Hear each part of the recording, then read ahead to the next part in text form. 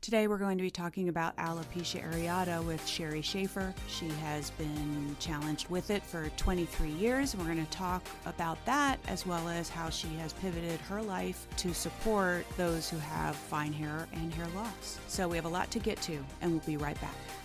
Where do I turn? Social media, it's just too much. Well, luckily, we know about Tabingen Consulting. Yes, Tabingen, named after Tabitha and Ginger. We provide social media strategy and marketing. We can take over your entire management plan, as well as if you want to keep doing your social media, we can provide coaching. Take a look in the show notes and also find us on Instagram at TabingenConsulting.com. Thanks, Tabingen Consulting. That was something else. Anyway, so now we're going to jump right into the podcast with Sherry Schaefer. Hope you all enjoy it. Alopecia yet. So I talked with someone with trick and then androgenetic alopecia, but not alopecia areata. So I thought this would be a really good conversation. But so what are you wearing right now? Because it's absolutely gorgeous. Thank you. This is my favorite at the moment. That's liable to change next week. This is Raquel Welch's It Curl in Shadow Shade 1422. I love it. Yeah, you guys, maybe we'll get a picture and then we can put that on the podcast so people can see it. It's gorgeous, guys. Like, it's a beautiful, beautiful wig. You would never know. That's the whole idea, right? I know. That is the whole idea with alternative hair, right? So I think people think when they think about alternative hair and wigs and everything, they think like their father's toupee or old Carol Burnett show where Tim Conway had like the toupee just directly on his head. I think people think that's what it looks like. And it's like, that is not what it looks like, you know, from synthetic all the way to real hair. I mean, they're doing such a great job with synthetics as well that it's not anything like that. So I've been saying for years that we need to come up with another name than wig, because you're right. As soon as someone hears that word wig, they think of their grandmother's wig or Vicki Lawrence and what was that show? Mama's Family or something like that. Yeah. Right. Yep. Exactly. And it's not like that at all. So that's kind of part of why doing this podcast. And actually, you know, it's interesting because I do the social media now for alternative hair providers as well. And before that, I would never tell anyone I wore alternative hair. Nope. Not even like my best friends. No one. But now I kind of been pulled from the closet. Well, actually, I pulled myself from the closet to share it, because as I see like more and more people, I see younger and younger women with it. And then I see more and more people being very outspoken about it, especially on Instagram. Like you'll see reels and fun things like happening where they pull their hair off or they don't wear hair, etc. So part of the goal really is to just remove that stigma and open up the conversation. Yes. So, and I think people don't realize the challenges that others have, especially when I was reading through some of your background and knowing, especially alopecia areata, I think can be difficult. And we'll talk a little bit about what that specifically is. But it's like, I think whenever I think of alopecia areata and people who have it, it's like they're hopeful, and then they're hopeful, they get their hair back, and then their hopes are dashed because then they lose their hair, etc. So let's talk a little bit about you, Sherry. So a little bit about your background, kind of where you're based, and your field of work right now, and why you got into it. Well, I've been a hairdresser for over 40 years, since right out of high school, which gives you an idea of how old I am, right? And I was very busy behind the chair. Loved doing hair, always have. And then one day I noticed my hairline had started to recede. And the same day I was wearing my hair up in the back in sort of a French twist. And a coworker said, "Sherry, what's going on in your nape area? It looks like you've got a bald spot there." And I looked with a hand mirror, and sure enough. So I got the diagnosis a few days after that of alopecia areata. And within 3 months, it had all fallen out. And shortly after that, my brows went and my lashes went. Oh, yeah. So I was the girl in the salon that had the best hair. I went from that to the girl with no hair that got this bizarre autoimmune disease where all her hair fell out. But because I'd been to a hair show in New York and had picked up on a lark, just a catalog off a table there, I pulled that out from storage, thumbed through it, found a couple of great wigs, ordered them, and then just started to just have a little fun with it. I thought, well, you know what? If I've got to wear wigs and if everybody knows it, which they did because I wear my heart on my sleeve and worked in a busy salon, I might as well really have fun with this. So I did, and women started to approach me and ask me where they could find great wigs like this for either themselves or their sister going through breast cancer or their neighbor. I'm in the Rochester, New York area, and there's a few more now, but back then, and this was about 23 years ago, there were very few places to get a good, affordable wig, especially a cute synthetic, which is often what someone wants when they're going through short-term hair loss, like chemotherapy. So I just loved the convenience of switching them out, and it just made more sense to start with synthetics for me. So long story short, my hair grew back about a year and a half later. It was all back. And I thought, oh, phew, well, that episode of my life is over with. But about 3 or 4 years after that, after my daughter was born, it went again. So then I realized I was going to be most likely one of the ones that cycled in and out of alopecia areata instead of going into alopecia universalis, which so many do, where they lose it and it stays gone, or alopecia totalis, where they lose their scalp hair only, and it may or may not come back. So to date, I've lost it 4 times. I shaved it off because the loss or the flare was so bad this past summer. I decided to shave it off again. But after the second loss, concurrently, my best friend developed breast cancer and knew where to get a good wig. So she came to the salon. And at that time, it was a regular salon. I hadn't gotten into the wig business yet, but we had so much fun picking out some styles for her. And it was not only a wonderful experience for her, it was cathartic for me because it gave me the opportunity to see some purpose in what I was experiencing. And it made me feel better too. So that was the genesis of my whole decision to get into the wig business. And because wigs were so expensive and because I've always been cost conscious, I did it as a nonprofit for the first 3 years. And because of that and my hairdressing background, the two combined, my reputation built very quickly in the area as the place to go to get a great wig at a good price. I was married at the time, and about 3 years into the nonprofit, went through a divorce. So I had to turn it into a business and have never looked back. It's been amazing. So when you lost your hair, you had that, because I'd read that alopecia areata a lot of times starts as a quarter sized, like you lose it out like quarter size. So that patch that was at the base of your skull was a patch, was a quarter sized patch. And you mentioned it was autoimmune. So do they understand why that happens, or it just triggers and they don't necessarily know why it triggered? They really don't know why. They've been able to pin it down that it's genetic in about 20% of cases. So genes are obviously involved. A lot of us with alopecia areata also have eczema, and through genetics, they've been able to determine there's a link there as well. And that would include me. I've had mild eczema off and on over the years. But stress plays a big factor too. About 2 weeks before that initial loss, where I saw that quarter-sized spot at my nape, I literally had a near-death experience where for about a minute, maybe a minute and a half, I thought I was going to die. And I didn't die, obviously. Thankfully. If you had, this would be one amazing podcast. Like Sherry is from the other side. It sure would. But it was, there were other things going on too. I was looking for a new salon to work in, and I had 8 interviews, and they all wanted me because I had a full book of over 100 clients, and I was determined not to make another mistake. So I really perseverated over that for hours and hours and hours. So the near-death experience basically topped it off. And it was 2 weeks after that happened that the hair loss began. For me, clearly, that was the trigger that flipped the switch that started the autoimmune process. Yeah, that is the thing.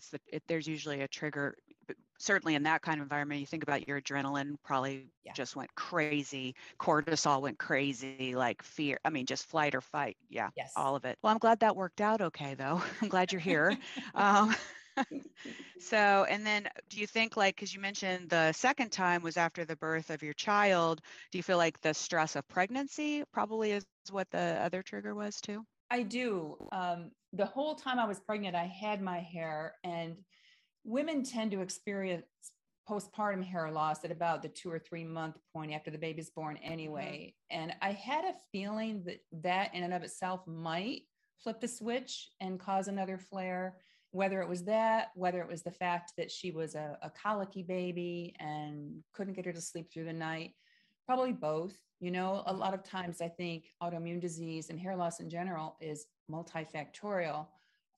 But sure enough, when she was about 3 months old, another flare started. And by the time she was about 8 months old, it was so bad that I shaved it off again. I think I'd lost about 60% that time when I shaved it again. Yeah.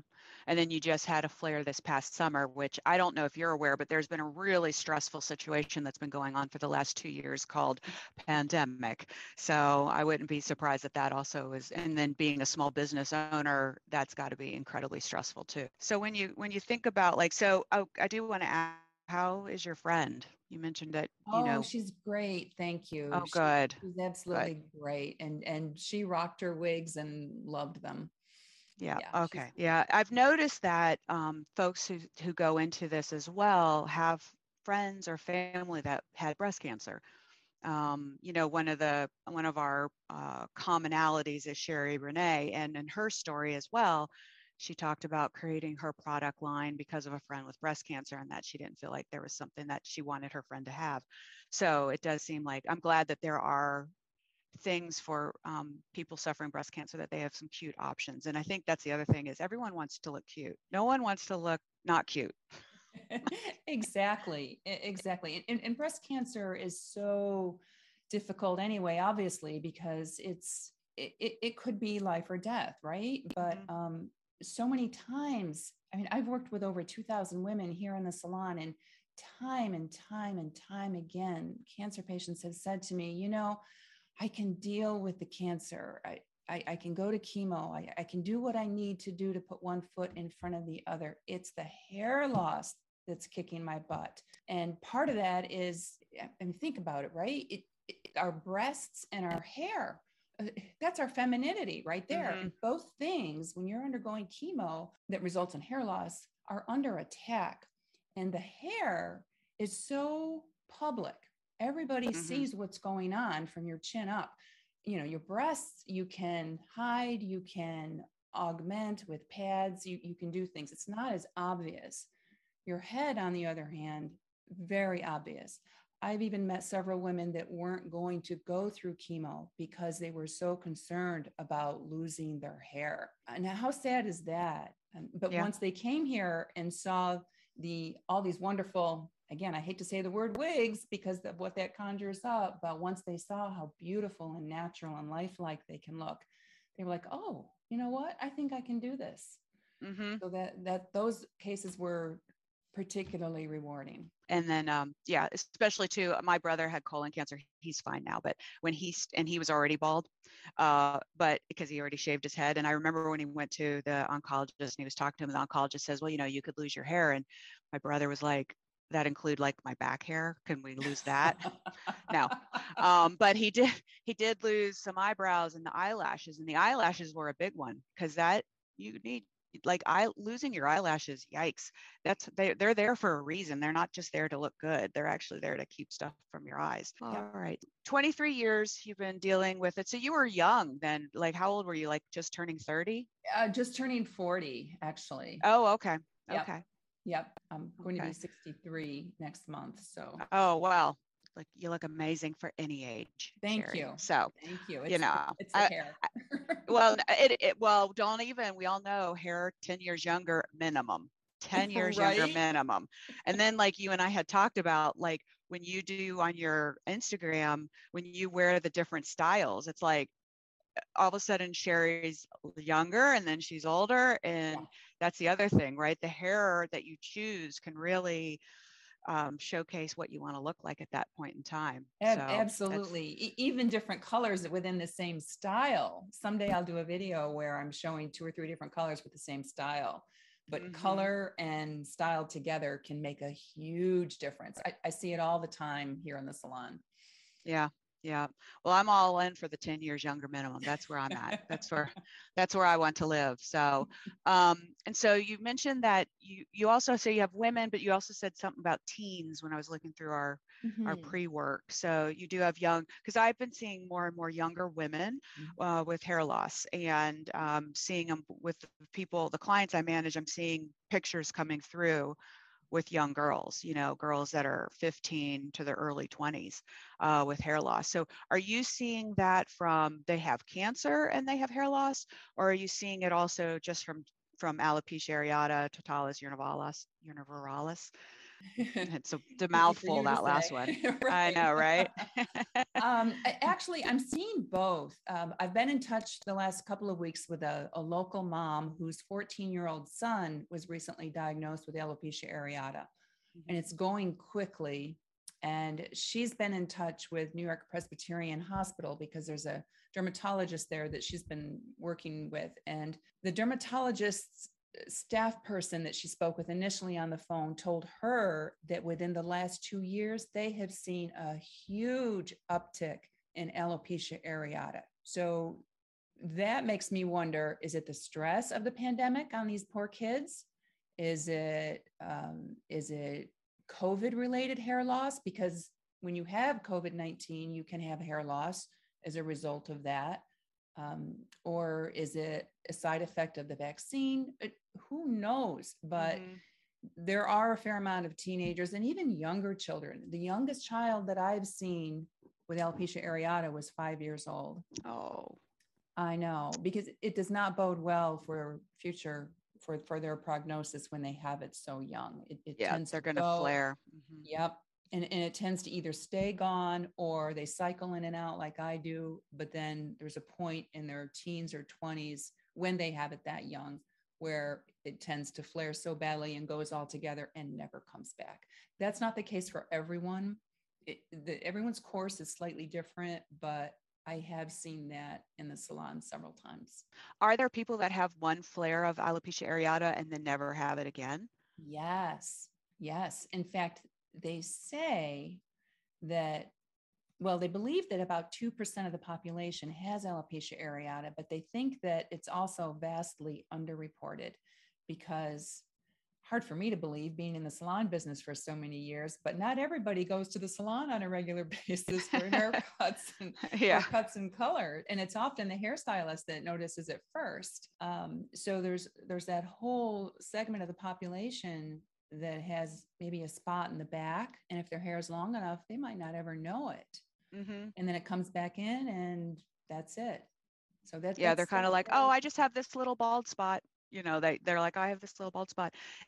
It is interesting on the triggers because, because it's a genetic, if that genetic trigger gets triggered, and when they do think of, medicines and everything else, when they do all their testing, they're not testing for a genetic trigger. Like that's not on their field of vision. Like, okay, we're going to do this medicine and let's just check, does it genetically trigger alopecia? No, they don't. So you don't find out until after. And then you're like, oh, maybe that triggered. So it's one of those interesting and fascinating things that I didn't even really realize in terms of genetic triggers. Yeah. Yep. Younger people. Oh, that poor, and it's going to be tough for a little boy to wear a wig, right? Well, luckily this little boy rather is very big for his age, and he will fit, the best we can tell talking on the phone, he will fit into a man-sized wig. So okay. All right. Raquel Welch makes some wonderful men's wigs, and we've got one coming for him. So good. Yeah. Well, see, at least people have somewhere to turn, right? And do you just help people in Rochester, or do you have people that come from different places to like work with you? I have worked with women across the country since I first put a website up many years ago. But when the pandemic began and the state closed all salons down for 10 weeks, well, I closed for 11 weeks, a week ahead of all the other salons, because I work with so many immunocompromised women and children and did not know what to expect with this whole new virus thing. So when the salon was closed for 11 weeks, I thought, oh my goodness, how do I run my business going forward? Right. I mean, people come in and they try wigs on. Well, I'm right next to them. How can they tell if a wig is going to look good with a mask covering 2/3 of their face? When the salon reopened, I found a way around that. But what I decided to do when I had that 11 weeks off and had free time for the first time in several decades was silver lining. That's a silver lining. Yes. And the pandemic has provided a silver lining for many, many, many people. I was seeing between 8 and 10 women a day, 4 days a week.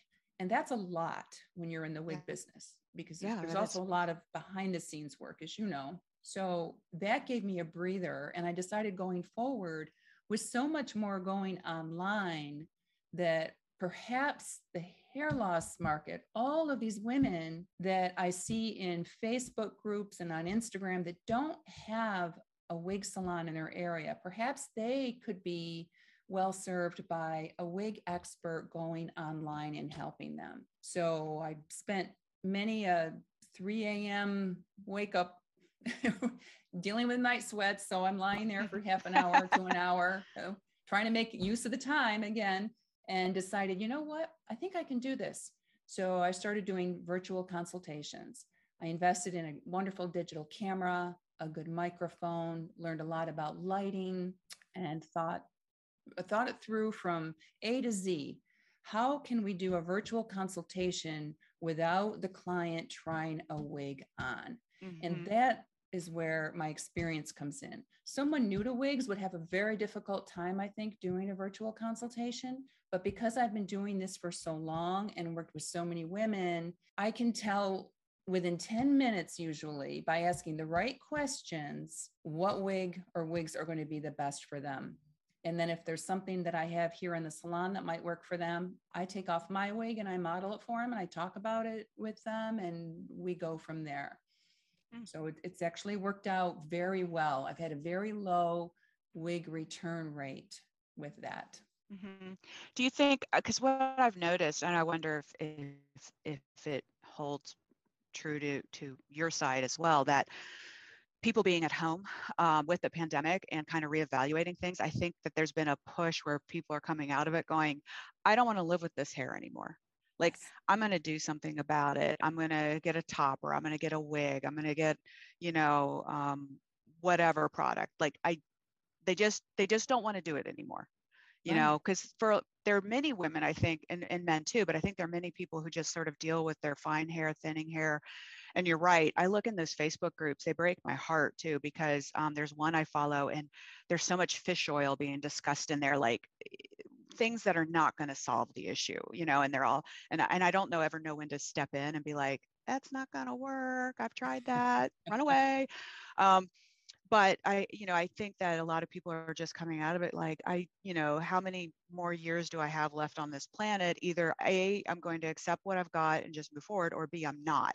Right. And I think those folks that are like, I'm not, are starting to like now explore what is out there, which is why also when I look on Instagram and I see a lot of these younger girls who are end consumers, they're not selling, they're end consumers, doing their videos, talking their stuff through. A lot of them have happened within the last year. Yes. This is one of those things that's out there. Yeah, they have the time and they've got a lot of navel gazing you can do when you're just sitting there thinking, I don't like the way I look anymore. What can I order online and see how I make myself look better? Well, about 6 to 8 months into the pandemic, I saw a few articles that were discussed how skincare became huge during the early part of the pandemic because women were going without their makeup because they weren't going to work anymore. So they're looking at their natural skin, not covered up with foundation and powder all day. So skincare sales boomed. So it stands to reason, in addition to extra time and reprioritizing their lives, perhaps your scalp and your hair is an extension of your skin, right? Extension of your face. So it all makes sense to me. Yeah, scalp is skincare. A lot of people Yeah. don't think that. It's like it's not, it's actually skincare, guys, to take care of your scalp. So folks with alopecia areata are, probably have a little bit, they're more challenged, like we talked a little bit about, in that they get the hair and then the hair goes away. So they get hopeful when the hair grows, and then they go for a couple years if they're lucky, and then they get another flare, and then now they're back to where they were. And so I would imagine that's kind of hope dashing. Whereas if you have the other two alopecias, universalis and totalis, you're kind of, you're kind of there. You know where you're at. You know what your diagnosis is. Yes. But areata is different in that regard. And one of the things that you had mentioned at one point was the depression that happens with not only hair loss in general, right? So I think any hair loss, even if it's androgenetic alopecia, losing hair as one gets older, things like that. Depression comes in with that. But I think it's that cycle of hope and then hope dashed. Mm-hmm. So did you want to talk a little bit about, the impact that depression and alopecia areata and how to work through that? Any thoughts on that? Sure, sure. The incidence of depression is greater according to the studies that have been done in those with alopecia areata, and that's not surprising. One thing I've learned, because I've lost my hair 4 times and it's regrown 3 times now, is I hold it loosely. The first time I lost it, it was devastating, of course. I remember clearly clutching the steering wheel, driving to the salon one morning as it was going and not knowing how bad it was going to get, thinking, how am I going to do this? My hair's falling out. And I was just diagnosed with this weird disease. But you get through it one foot at a time. And then, as I mentioned earlier, when it came back, I thought, oh, phew, that phase of my life is over and done. What a nightmare. Thank God it's behind me now. And then come to find out it wasn't when it flared again and I had to shave it again, which I shouldn't use the word had, right? Because we have choice in this. I didn't have to shave it. I chose to. And that in itself can be very empowering. The second time it went, it wasn't quite as devastating. And then the third and the fourth time, it became less devastating each time. And actually, this last time, I was looking forward to the day when I would shave it, because it would be so much easier to put wigs on and really fully embrace wigs again. But my standard joke line, if you will, is I try not to get too attached to my hair because it has a hard time staying attached to me. Yeah. And it sounds kind of funny, but it's the truth. So I've learned to hold it loosely and look for the positives in both situations. When I have my hair back, I don't wear wigs as much because when I have my hair, it's thick and it's beautiful and it's wavy and it actually looks a lot like this wig, which is maybe why I love the wig so much. Mm-hmm. But I should wear wigs because I sell wigs, and I have literally sold wigs right off of my head before when it was a brand new one that I put on. So there's no doubt you would be able to sell that wig you have on your head right now. It's absolutely gorgeous. this wig, thank you. This wig is on back order. I have 3 women waiting for this wig. Mm-hmm. And it is on my Instagram feed, by the way. And not surprised. So I guess what I would encourage women to do is look for the positives in both situations. If you are a cycler like me, where you go in and out, I love having my hair back. I love feeling the summer breeze through my hair, and I'm grateful for it every day that I have it. And that goes for my brows and lashes too, because they come and go. But when my hair is gone and I'm wearing wigs again, I embrace that. I have fun with it. I get dressed first and decide which wig is going to look great with the outfit that I've got on. My mood factors in. It has just become another accessory, just like my jewelry and clothes to me. So it's another way to express my personality. And that is a lot of fun. Mm-hmm. So when my hair is here, I don't do that.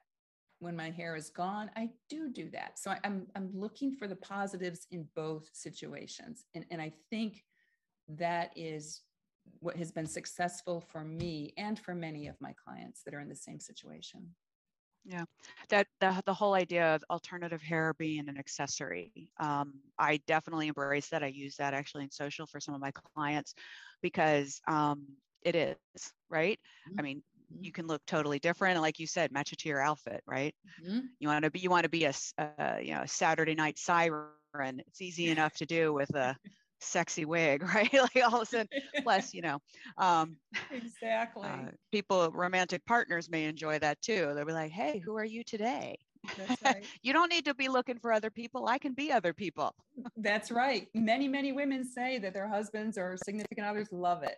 They love, and when I was married, my husband used to say, I come home to a different woman every night, but I wake up to the same bald one every morning. Well, things happen in the night. It's a little warm to sleep in a wig. That's right. So you mentioned a little bit earlier about hairstylists sometimes are the first ones that'll see on their clients that they're losing hair.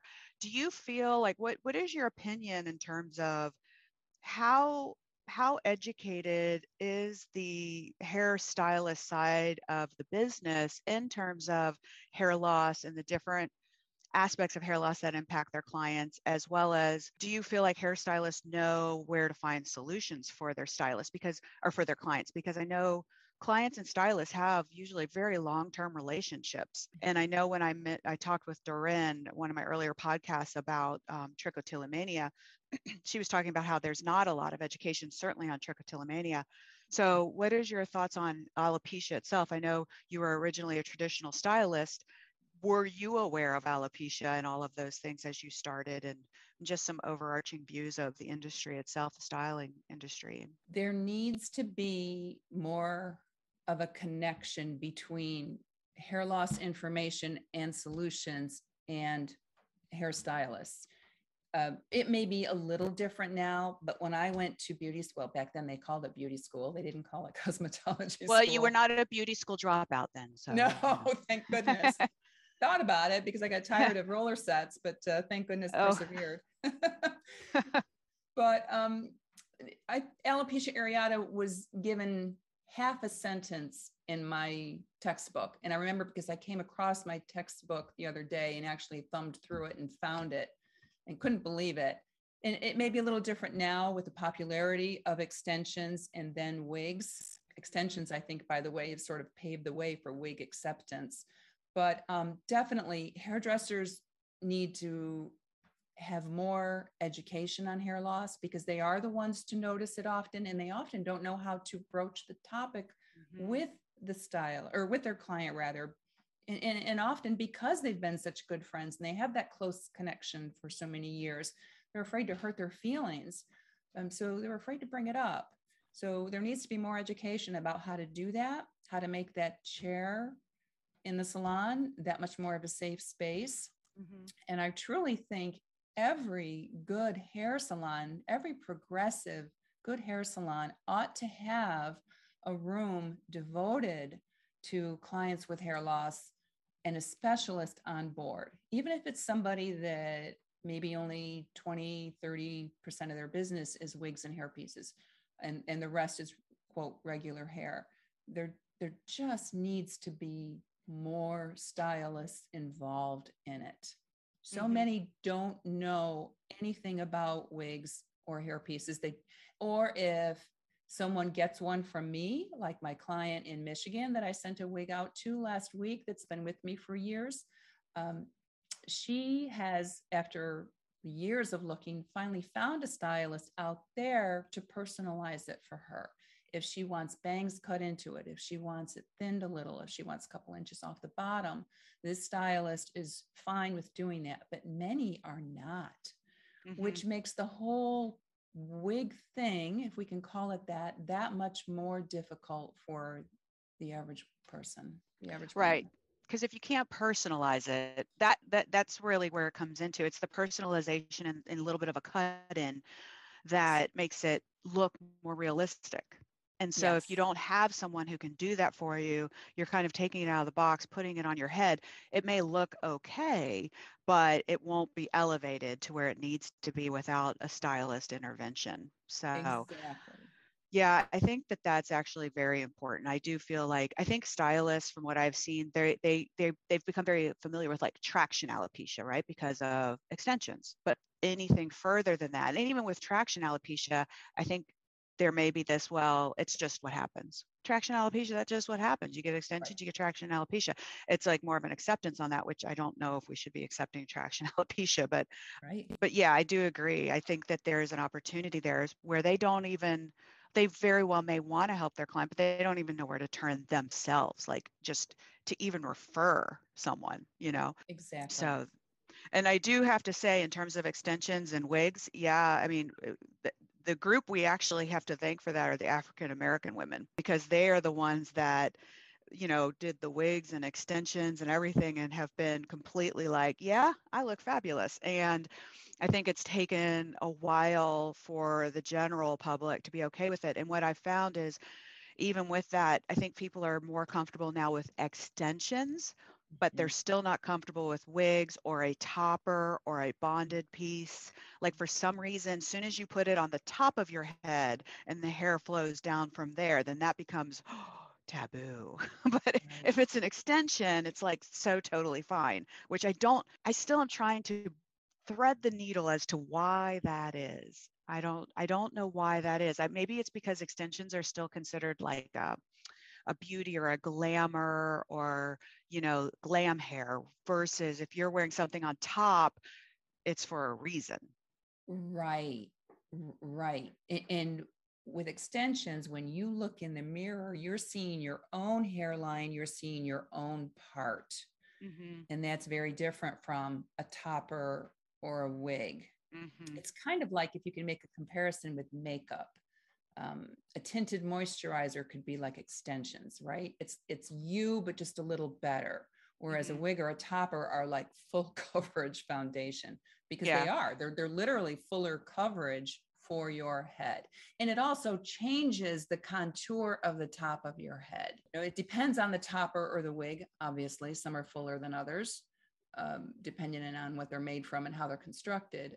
But many times they will change the contour of the top of the head, and they will look puffy and full. And if someone's been dealing with hair loss, especially for a long time, the hair loss has happened so gradually, they've gotten used to seeing less and less and less hair up there. They don't like it. Oh, so it's shocking when they see hair on their head again. Yes. And that's an issue I see here in the salon all the time. Women wait until 3, 4, 5 years later than ideally they should have, because they come in and their area of thinness is so large on the top of their head, extending back to the top crown area. And they say, I just want a little bit of extra hair. But the problem is, when you go to put a little topper, and they have little toppers that are wonderful, but when you go to put one on there, it's not enough coverage. Yeah. And then you've got this thick area where the little, not necessarily thick, but fuller, thicker area where that little topper is clipped in, but this huge area of loss behind it. Mm-hmm. So they really need a larger topper. And with a larger topper, you get more hair, whether it's synthetic or human hair. So that's an issue too. I would encourage women to not wait too long to come in for a topper. And even if it's not to buy one, just come in for an exploratory consultation. Find out what's on there. See the difference. Because again, if you wait too long, that difference between the before you and the after you with your topper is going to be so tremendous, people will notice. Whereas if you get on it within the first year or so of starting to see that thinning hair, that transition into that, now you can wear the small topper, will not be nearly as noticeable. Mm-hmm. It's kind of like when people start using the hair fibers a lot, that's the time when you need to be looking at a topper. Because the hair fibers are great for those folks who are, just have very slight, like maybe your scalp showing a little, but you're not really losing a lot of hair. Those can be great. But at the point that you're relying on higher hair fibers, you should be looking at something else for yourself. Especially, I think a lot of people also don't realize you can get a small topper. You can get a small topper, fits right in a certain section. The rest of your hair looks great. I mean, seriously, no one will know. No, you clip that baby in, you're good to go. Because I know for me, before I got what I wear, I it took a while for it to start thinning on the top. It started on the sides. And so I was doing extensions, and then it started to thin on top. And there was a point where I was in the car, and, you look through the rear view mirror, and I have a sunroof as well. And it was like the sun was beating down, and there's the rear view, and there's my scalp. I was like, oh my Lord, it was just like a full view. Like, I look like my brother who is bald. I was like, this is not a look I want to continue. So yeah, it was not something. So that's when all of a sudden I started moving to the toppers, and went through the whole avenue of all the different products. But yeah, no, I agree. So I think it behooves us to kind of also get the stylist figuring out, that's where like American Hair Loss Council comes in, and really trying to figure out how we can start communicating to stylists and salons, and here's who you need to work with to take care of your clients, because you have this long term, and help them get people to cut in wigs and cut in alternative hair. So folks can feel. I had an idea that if I had more time on my hands, and this is a suggestion for somebody that's maybe even for you, but there needs to be a digital course that a stylist can buy, where someone like me, an experienced wig stylist, can teach them about wigs and toppers, and walk them through the whole educational process, and how, not just, what they're made of and how they're made, the construction point of view, but how to personalize them. For example, don't use your $300 shears to cut a synthetic wig or topper, and get a $20 to $30 pair and use those and replace them frequently. Things like that your typical stylist might not know. But if all that were put together in a digital course and advertised well, stylists could purchase it, go through it, and become maybe certified wig artists or certified wig stylists. So that's something that could and should be done. Yeah, I think that there are a lot of stylists who would be all in on that. Yes. Because they want to help their clients. Yes. Yeah, and I think also having within that how to have that conversation, like even giving a talk track, or how to go about bringing it up. Yes. Because I think that's, like you said, they see it, they're working in your hair, and if they've seen you for a long time, they can also tell whether or not you're thinning or not. It was fascinating because I went this past Friday to get my new hair on, and when my hair was off, Lisa Ferris saw my hair, and she said, oh, your hair is actually thicker. Like, she could tell that obviously something I was doing, maybe it was all the healthy fats I've been eating, but she could tell that my bio hair looked thicker, right? So someone who's in your life like that can tell your stages of hair growth and not hair growth, et cetera. So, and maybe more women would embrace wigs and toppers if their stylist had that conversation with them early on, because they're the trusted hair professional. So often a good way to broach that topic with the client in the chair is by questions, asking them, have you noticed that your hair has become a little thinner in the last year, or the last couple of years, or even the last 6 months? That can sort of put the toe in the water of the whole conversation. And at least get that conversation started, because that lets the client know, oh my goodness, my hair professional noticed it. It's not all in my head. It truly is on my head. I have a hair loss issue. And then they can take the next step. And even that's a process. All these steps are a process that can take a few days, maybe even just a few hours, or even a few years. It's different for everyone. But then they can take that next step that much sooner if the stylist draws their attention to it in that gentle way. And a question like that is often a gentle way to do it. Well, and I think even another way you could go about it is, how's your diet lately, or are you experiencing any stress lately? And if they say yes, why? And you're like, well, I'm noticing, your hair is a little bit thinner, and sometimes Yes. stress impacts that or whatever. And then it can start that conversation, because then they might say, well, I've actually noticed it's been thinning for a while. Okay. So, because for some, it was interesting. I had a girls' weekend this past weekend where I saw some college friends, and they all have great heads of hair, but they're starting to right here on their temples, just a little bit, right? And so I was able to say, for you guys, minoxidil. Like, honestly, for them, a little bit of minoxidil. And one of my girlfriends, she started one time, I had mentioned it, and she started, and she's had a lot of nice growth. But what I say is, you start it, you can't stop it. You have to do it forever. Yes. But for them, they've got healthy heads of hair. So what I said to them was, do it now, do this now while it's just starting. Trust me.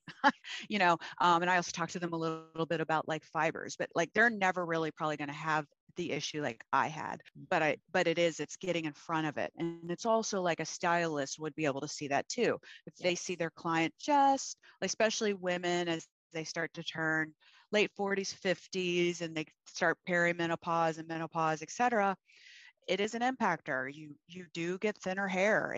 It does happen. And it's funny because my girlfriends and I are starting to get to that age, and we were kind of like, why didn't anybody tell us? Like, what's that about? Like, I don't know, for some reason, it just seems like it's brand new for every woman going through certain things at certain ages. Like, everyone's like quiet about it. Like, shh, don't tell about the weight gain. Shh, don't tell about the hair loss. Like, what? That's not cool. So here we are, these Gen Xers going, what is happening? Why did no one tell us? And so I'm like, well, I was first one in the pool. I'll tell you all about the hair loss stuff. But it's one of those things, like the stylist would start to see on her clients, she or he could say, hey, right here, why don't we do a little bit of, this, we could get in front of this. This isn't a thing on the temples. So, but I think that the conversations just aren't happening. And then as we see in the Facebook groups, people are just trying to talk to each other. Other women with hair loss are talking to other women with hair loss, and they're coming up with these schemes that are like, yeah, that's not going to work for you kids. Like, just exactly. And their heart is in the right place. They want to be helpful. Yes. And sometimes they are helpful. But another reason I started the online virtual coaching wig business was because there is so much, as you alluded to, misinformation in those groups. It comes from a place of wanting to help, but misinformation can sometimes be more harmful than no information. So that's why one of the things I offer, in addition to the 60-minute full consultation, is a 15-minute consultation. They might have an issue that I can solve for them in 3 minutes that they've been struggling with their wig or their topper for years. And they're searching these groups and they're searching YouTube videos, and they may or may not find the answer. But if you consult a wig expert, it's a huge time saver. Yeah. So definitely worth it to do. Yeah. And that's the thing too, the time saver, right? Because one of the things that with Lisa and I on our podcast, we talked about the bag of hair. And so as you go through your hair loss journey, you end up with this bag of hair because you've gone through faux bangs and a little wrap and faux ponies and top, like you go through all of it, which maybe for a lot of people is just the kind of life path. You have to go through everything until you find. But if you can find experts, or if you can, do, like you said, a 15-minute consult with someone who knows, then you're not wasting your time running down the primrose path, right? And trying to find some solution all by yourself. Because like I said, a lot of people I truly do not know why hair loss and menopause isn't discussed. Like, it was really frustrating. Like, that's, even GYNs to a degree don't even cover it with their people. Like, these are the things you're going to have happen. Yeah. I hate to break it to you, but this is what's going to happen. So let's get in front of it. That's not happening. So then you got these women talking to other women, and they're like, I'm 54 and this is happening. And no one's saying to them, well, it's happening because it's going to happen. So here's what we can do. Right. Do you suppose it's because, well, we all know wrinkles come with age, and we all know about sagging skin. I mean, my mother's jowls are appearing more on my face every day. And we know these things. And do they feel like we're already overwhelmed with those happening to us, so they don't want to share the rest with us? I don't know. You're right. I don't know why they don't. I don't know either. Because I don't, yeah, it might be that I don't want to, you're already going through this life change. I now don't want to give you the litany of things that are going to happen. But my view is give me the litany and then give me what I can do as a solution. Because wrinkles, baby, Botox can help with those. Like there are solutions out there, right? But if Right. you don't tell me, especially on hair, that seems to be like, I don't know. It's just, it's unfair. And that's our goal, right? Is to pull back the curtain and have the discussions and tell people, first of all, you're not alone. And secondly, there are people you can turn to. And I think with this community as well, from what I've seen, people are very open to help you. Yes. It's like, let me share with you, like, I don't want you to go through this. It sucked when I went through. Why would I make you do it? So it's a very welcoming and warm group of women and men, because I've seen men that are in the Alopecia Foundation that are like, sharing their stories as well. And so that's kind of the thing. It's just exposing this more and more. And that's why it was big for me, like last year when I was finally like, I guess I better tell people if I'm doing this for social media, I guess I better share my stories. But, it's a level of vulnerability that I'm not, I'm there now, but I wasn't there. It took a long time to get there. And so if I can help others with that, that's the goal now. Absolutely. And it makes you more relatable because of that. Yeah, it does. It does. It's like, wow, your hair is beautiful. Well, you can buy it. That's right. It can be yours too. Yeah. I mean, I was lucky because I was like you. I used to have really great hair. And so it was always surprising when it decided to, take a sabbatical for the rest of my life. So, so that was, surprising. So I think I can kind of, as you, talk about, you can empathize, right? And you can provide some thoughts on that. So, yeah. And you know what? And I have gratitude for having had great hair for so many years. Look at all the women and men, but I'm thinking women here because that's who I work with. All the women that were born with lousy hair and have thin, limp hair that they have to spend 45 minutes on every morning to make it look like something. And then they go outside on a drizzly day and in 2 minutes, all their work is gone. I mean, absolutely. I discovered that firsthand when my own hair loss started, how hard it is to make your hair A, look good, and B, stay looking good. Before, with the thick hair, I didn't have to worry about that. So I developed a whole new empathy for women with thin hair. So many women have just had that all of their lives. So sometimes if I'm tempted to have a woe is me moment, I think, you know what? I had pretty great hair for a lot of years. I'm grateful that I did. Did it make the loss harder? In one way, but man, I rocked it while I had it. Yeah. Yeah. Well, and I guess that goes to the thing. We talked a lot about alopecia areata and hair loss, but really wigs and toppers are for those who have just fine hair. Yes. You can't style it. You don't, because certainly for a really nice topper, and if it's a really nice synthetic topper, you put that style in, you're good to go. Like that style is living in that hair until you want to redo it. But you're ready, like on a Friday, you get up, put the hair on, go. Like you got a big commute in the morning, you don't need to worry about styling your hair, put that wig on and go.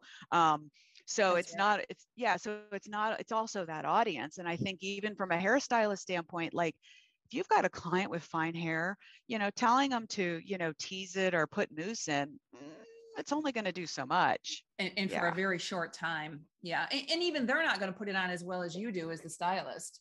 They tend to put it on their hands and just kind of lay it in their hair. They've got to really get in underneath and really almost rub it into the scalp to get those roots lifted. And is that good for their scalp to rub those chemicals in their hair? Probably not. Yeah. They have to zhuzh it. They have to zhuzh it up. Yeah. But yeah, so for anyone who's got fine hair, I mean, and that's probably too how we should be socializing as well as for our fine hair people that, what, guys, you want to go out on a fabulous Saturday night and look amazing, get a topper, get a wig, boom. It's becoming more and more cool. I mean, certainly actresses and singers and models, they wear hair. And, I love, there are some reels out there from some stylists. There's one stylist I love. His name's Robert Charles. He does fun reels. You should follow him. He is fabulous. He does fun reels. Yeah. But he did one where it was the client comes in and they're wanting their hair to look like this, and then he showcased like a Kardashian, and then it was like, that's a wig, that's a wig, that's a wig, like, no, baby, I can't give you that hair. They bought that and they put it on their head. Yeah. So, but no, he's a great one to follow because he really does he does reels in a way that educates on hair as well as like extensions, but he's got a good tongue-in-cheek fun way. So just for Nice. you, even with your social media, I mean, there might be some ideas there that you can look at Yeah. and go, oh yeah, but he's very clever and he's very fun. And so you should take a look at I his stuff. will. But I will yeah, definitely look him up. yeah. All right. So, I mean, we've been talking for a good bit of time. Are there some things that you wanted to cover from your perspective that we haven't covered in terms of hair loss, alopecia, how to deal with it emotionally, anything like that that you kind of wanted to touch on? Nothing's coming to mind. We talked about the social support aspect of it, and I do think that is important. And I don't want to leave your listeners with the view that, Facebook groups that focus on hair loss or wigs are bad, because they're not. There's a lot of good there. And the best thing to come from them is that feeling of a sisterhood.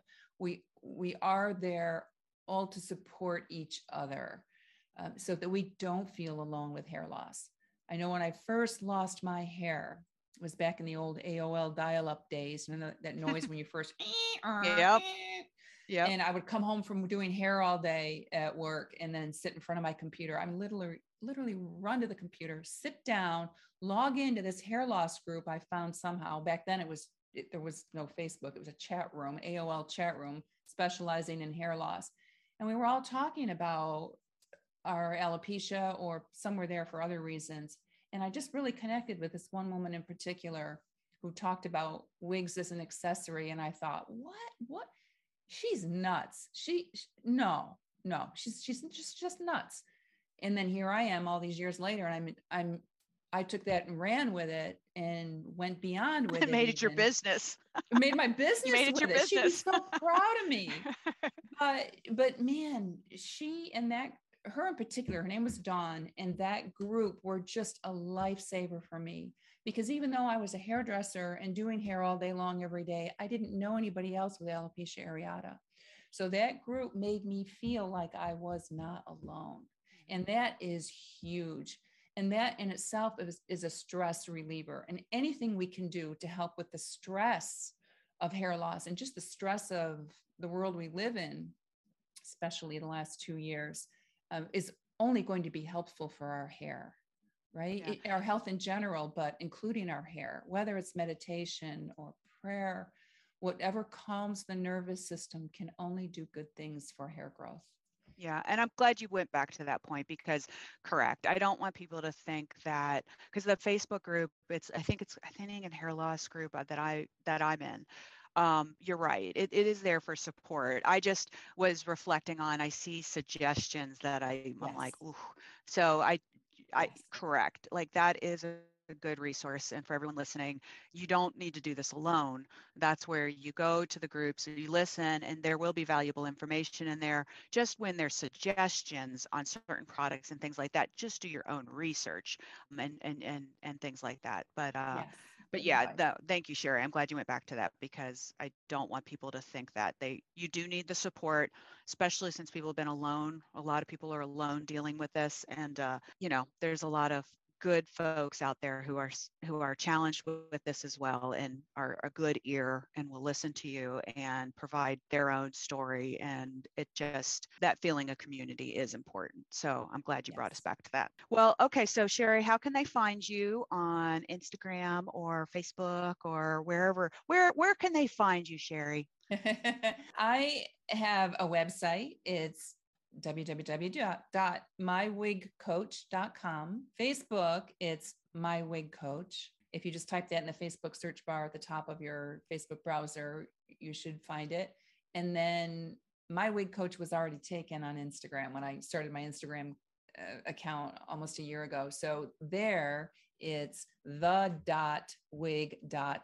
And you got to have the dots in there or you're going to get some funky kind of page. So, yeah. Yeah. And I'll put that, it'll be in the show notes as well, guys. So you can check the show notes for how to find Sherry and maybe set up a virtual consultation. She can help you, find something for yourself that'll make you feel fabulous. But I really appreciate you spending the time today so we could go over it. And it was really great to finally talk to you, since on Instagram we've been, around each other and interacting on there. But once again, social media comes through for the win. Social media has some bad things, but boy, social media has some good things as well. Sure does. Yeah, but I really appreciate you, Sherry, spending the time with me today on our 2022 season of Alt Hair Life in the Real World. Yay! But thank you, Jeannie. Thank you so much for having me. It's been great. Thank you for joining today and our conversation with Sherry Schaefer. Please check the show notes on how you can find her. We will be doing one podcast at minimum a month. So if you have any ideas or anyone you would like us to talk with, just let us know. And I don't know why I'm saying us. It's really just me. But anyway, have a good day.